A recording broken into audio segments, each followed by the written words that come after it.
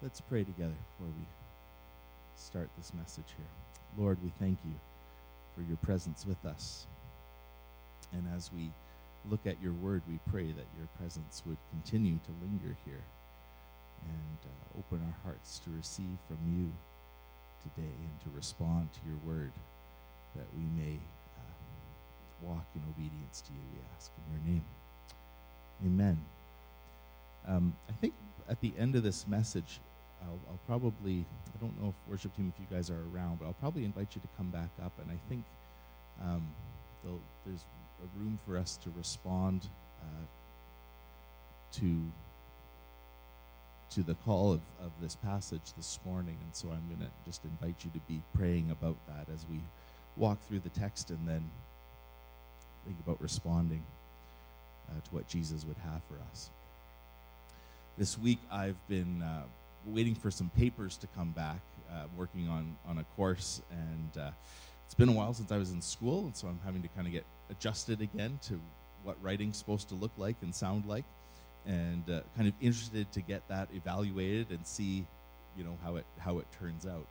And I was thinking about how many of us have been there. Some of you are still in school. Some of you school was a ways away, and you're very thankful for that.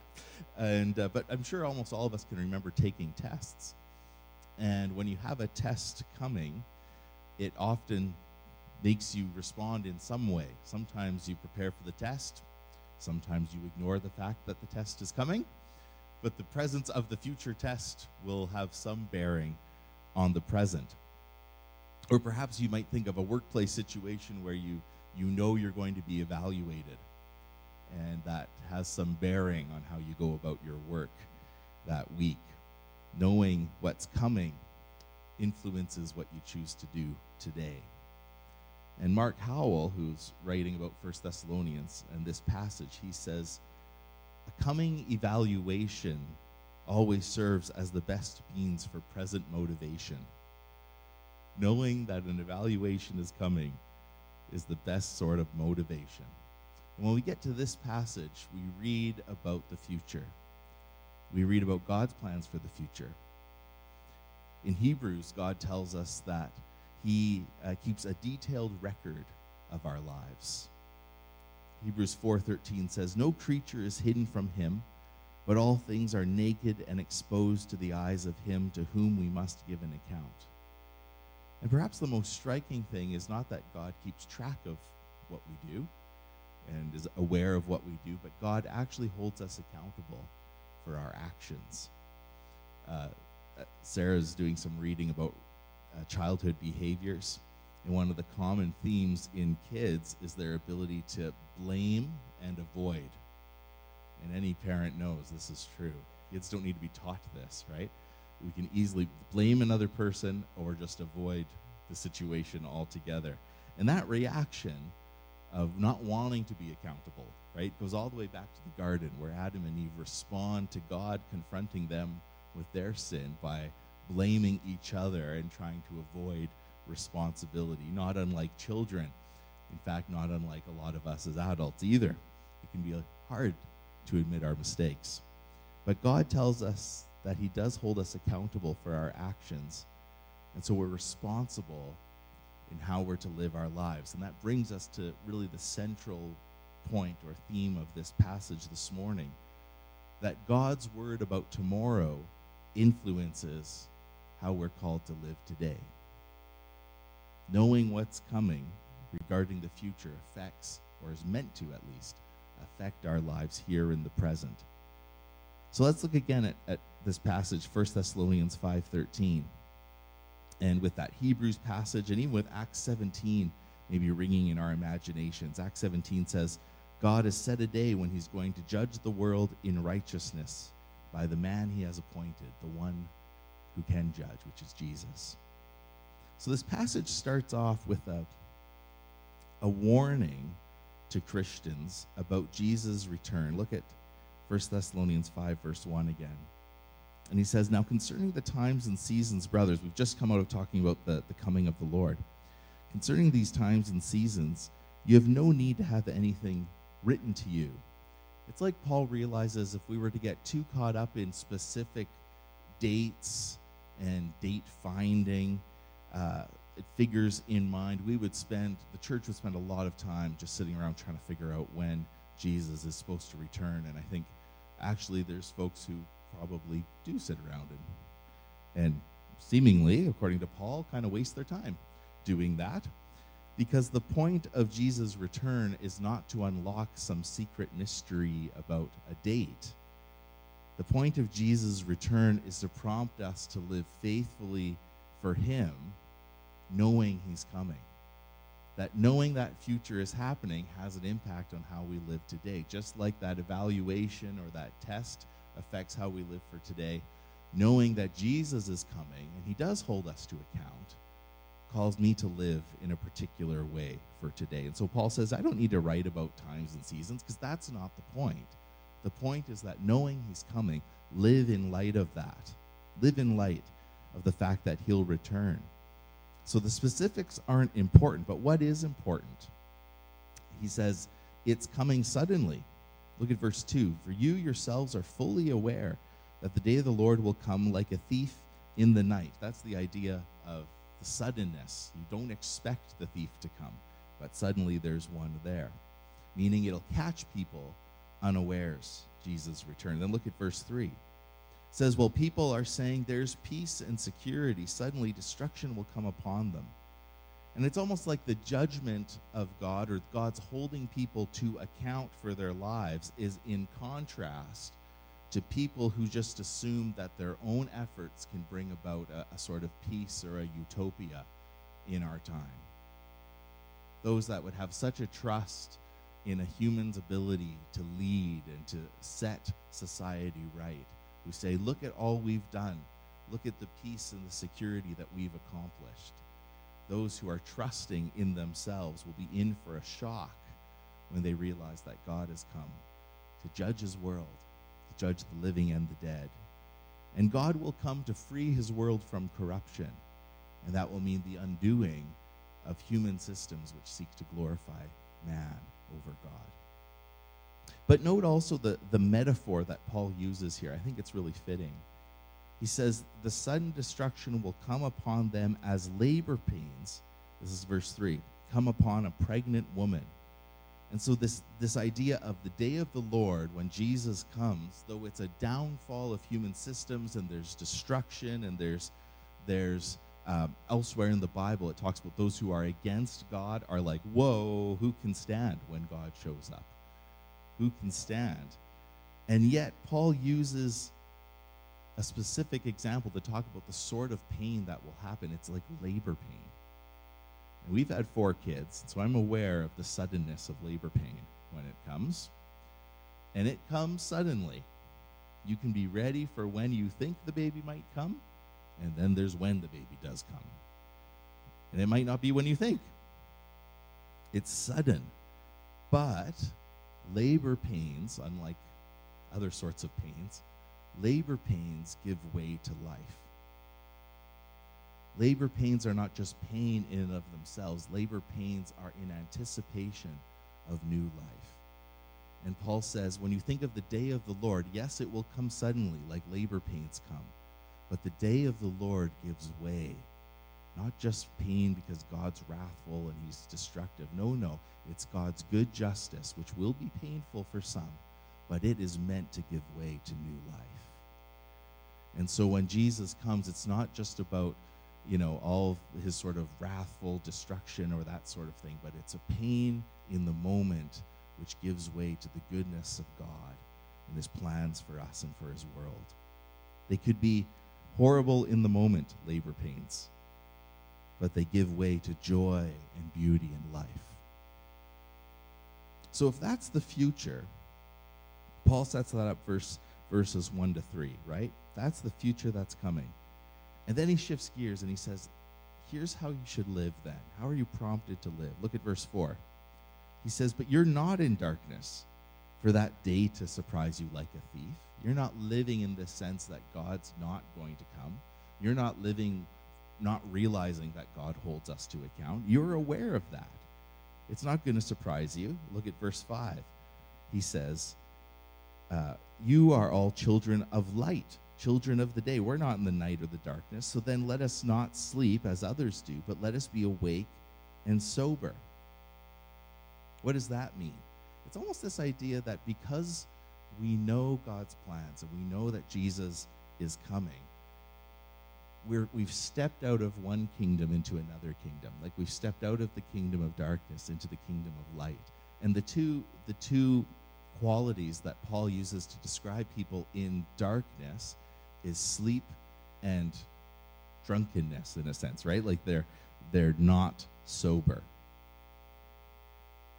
Sleepfulness and drunkenness. And sleepfulness is about like not being aware of what's going on, right? And drunkenness is about your own sort of self-absorption, like you're turned inward on yourself, that you're sort of self-absorbed or ignorant. You're drunk. You think of Noah, right? And it talks about how people were so caught up in their ways, and there's drunkenness, like literal drunkenness, but it's because they're so turned inward and so far from God that they're thinking only of satisfying their own desires and their own vices. And so in contrast to that, Paul says we're called to live differently. We're called to live separately, like people living in the light instead of living in darkness. And instead of living in the powers of Babylon or the power of evil world systems that are shown all throughout the Bible, the way of the Christian is in contrast to the way of evil and darkness and power through power's sake. And instead, we're called to live a sort of self-giving life of humility and love and grace, which is modeled on the life of Jesus, right? This is the way that Jesus showed us to live as he goes to the cross. And so as we're aware of the future that's coming, what sort of characteristics then are meant to mark our lives? And Paul talks about 2 or 3. Look at verse 8. He says, since we belong in the day, let's be sober. And what does being sober mean? It means putting on the breastplate of faith and love, and for a helmet, the hope of salvation. This is kind of like the armor of God, but just like kind of slightly differently, right? Slightly differently. We put on faith, love, and salvation. And we can do that because we know that when Jesus comes, we're not destined for wrath. We're destined for his life and for his salvation. And look at verse 10. He says, God has not destined us for wrath, but to obtain salvation through Jesus. Then verse 10, who died for us, so that whether we are awake or asleep, meaning whether we're dead or alive when he comes, we will live with him. And so encourage each other with this hope. Encourage each other, knowing that Jesus is coming and that we can live in light of that. So kind of 3 things that really get pointed out. The first thing, again, if you look back at your Bible, verses 1 to 3 are like this call to remember that the future is coming, that Jesus is coming, God's going to account for our lives. And then verses 4 to 8 is like a response to live in light of that, to live soberly and with faith and with love. And then verses 9 to 11 are like the promise of what's going to happen when Jesus shows up, that there's going to be deliverance from sin, from wrath, and from discouragement, all through Jesus. So that's our passage. Now, in light of all of that, that's what it means. How do we live that out, right? What are the implications of that for us? And I want to say a couple things for us as individuals, and then say for us as a church, as a community, what would that look like? The first thing I think for individuals, and this is quite straightforward. This is nothing amazing, is that a day of judgment is going to come. The day of the Lord will come, and we can live in light of that and live our lives for Jesus, or we can choose to ignore it. Just like I know there's papers coming due. I can write those papers and live in response to the fact that the papers are coming due, or I can ignore it. I have that choice, but there's consequences for my choice, right? Paul says God doesn't appoint us for wrath, but we're called into salvation through Jesus. All of us are called into salvation through Jesus. And that invitation is for each and every one. And so a real question for us this morning is really to say, well, in light of that future, how have you chosen to go? Will you throw your lot in with those who want to ignore that God exists and that he will come back? Or will you throw your lot in with those who say, yes, he is coming, but I choose to trust and follow and obey him. And because of that, I'm not destined for wrath. I'm destined for salvation. So it's really a question of choosing life or choosing death, right? So often in the Psalms, there's a call to blessing or to cursing, to life or to death. And we can choose that by walking in the light. And so what does it mean to choose Jesus and to choose salvation? It means to put on faith and love and hope. That's what it means to live as citizens of heaven. Living in anticipation of that future life and goodness that God wants to bring, and then extending that invitation to everyone around us. I have a short clip that I want to play, and this was from last week at Reframe. We were talking about responding to God's salvation, and there's this great clip. This is Professor Rick Watts, and he's talking about living in anticipation of the new heavens and the new earth. And it fits so well with this passage because Paul's calling the church to live in response of what's going to happen in the future. And so this passage is very short, just Rick talking about the call that we have as Christians to live in light of God's coming kingdom. Are you guys ready with that? Okay, go for it. On to anger with people, or being worried about all the possible things that could go wrong. Jesus' holiness is a way of invitation, right? We beheld his glory, and it was full of grace and truth. Grace that says, neither do I condemn you, and the truth that says, now go and sin no more. So what does that mean for us then as a church? If our call is to live in light of that future kingdom. Well, I think it means partly that we live up to our name as a full gospel church. And in light of that, all I really think we need to say is that we want to live out the fullness of the faith, hope, and love that Jesus calls us to. The fullness of his kingdom. Living out that salvation and inviting others to experience the abundant life of the Spirit. And I know we don't always get that right. I know that. But I think that should be our prayer as a church. I invite you to make that our prayer as a church, that the life of God would rub off on us and rub off on other people. Because God's word about tomorrow influences how we live for today. And knowing that good future that God has for us should call us to want to invite others into that life as well. And so my prayer is that when we encounter people, and whether it's in church, which is sometimes the most difficult place to try and live this out, or whether it's in the coffee shops or in your workplace or at school or wherever it might be, that when we encounter people, we remember this is someone made in the image of God. This is someone for whom Christ died to redeem. I may have issues with them, but can I, by the grace of God, extend his life to them and to be a people keeper? I found this prayer, and I think it's fitting for us. And so I'd like to pray two prayers here. And worship team, if you're able, do you guys mind coming back up, Steve, and maybe just leading us in a song? Because I think it would be appropriate for us to respond to the call here in this passage to invite God to fill us afresh with his life, to live in response of what he will do and what he has done for us. So I'd like to read these prayers, and then you guys can start playing whenever you're ready, and I'll lead us in prayer. Before I do that, just before we finished this morning, Leah came up to me, and as we were sort of just waiting in the Lord's presence, was sharing that there's a real sense of God's presence and anointing here this morning, and that it would be appropriate for us to respond. And I think that's really true, and I feel that same sense as we walk through the text this morning, that it's appropriate for us to respond. And Leah had this image of God's presence and his goodness and his life sort of pouring out like oil, and that we can come forward to receive. Just say, Lord, fill me fresh. It's a sense of like vessels being filled. And so this morning I'm going to pray, but as I pray and as we wait on God this morning, if you say, yes, I feel I need to be filled afresh.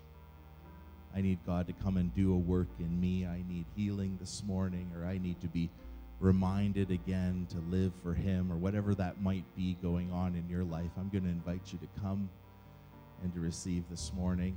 And if you need prayer, that's wonderful. Let us know. But if you just need to come and sit in God's presence and let him fill you afresh, I encourage you to do that. So why don't we stand, and I'm going to pray. And as I pray and as we sing together, I invite you to come and receive this morning. This is the prayer that really stood out to me by Sir Francis Drake.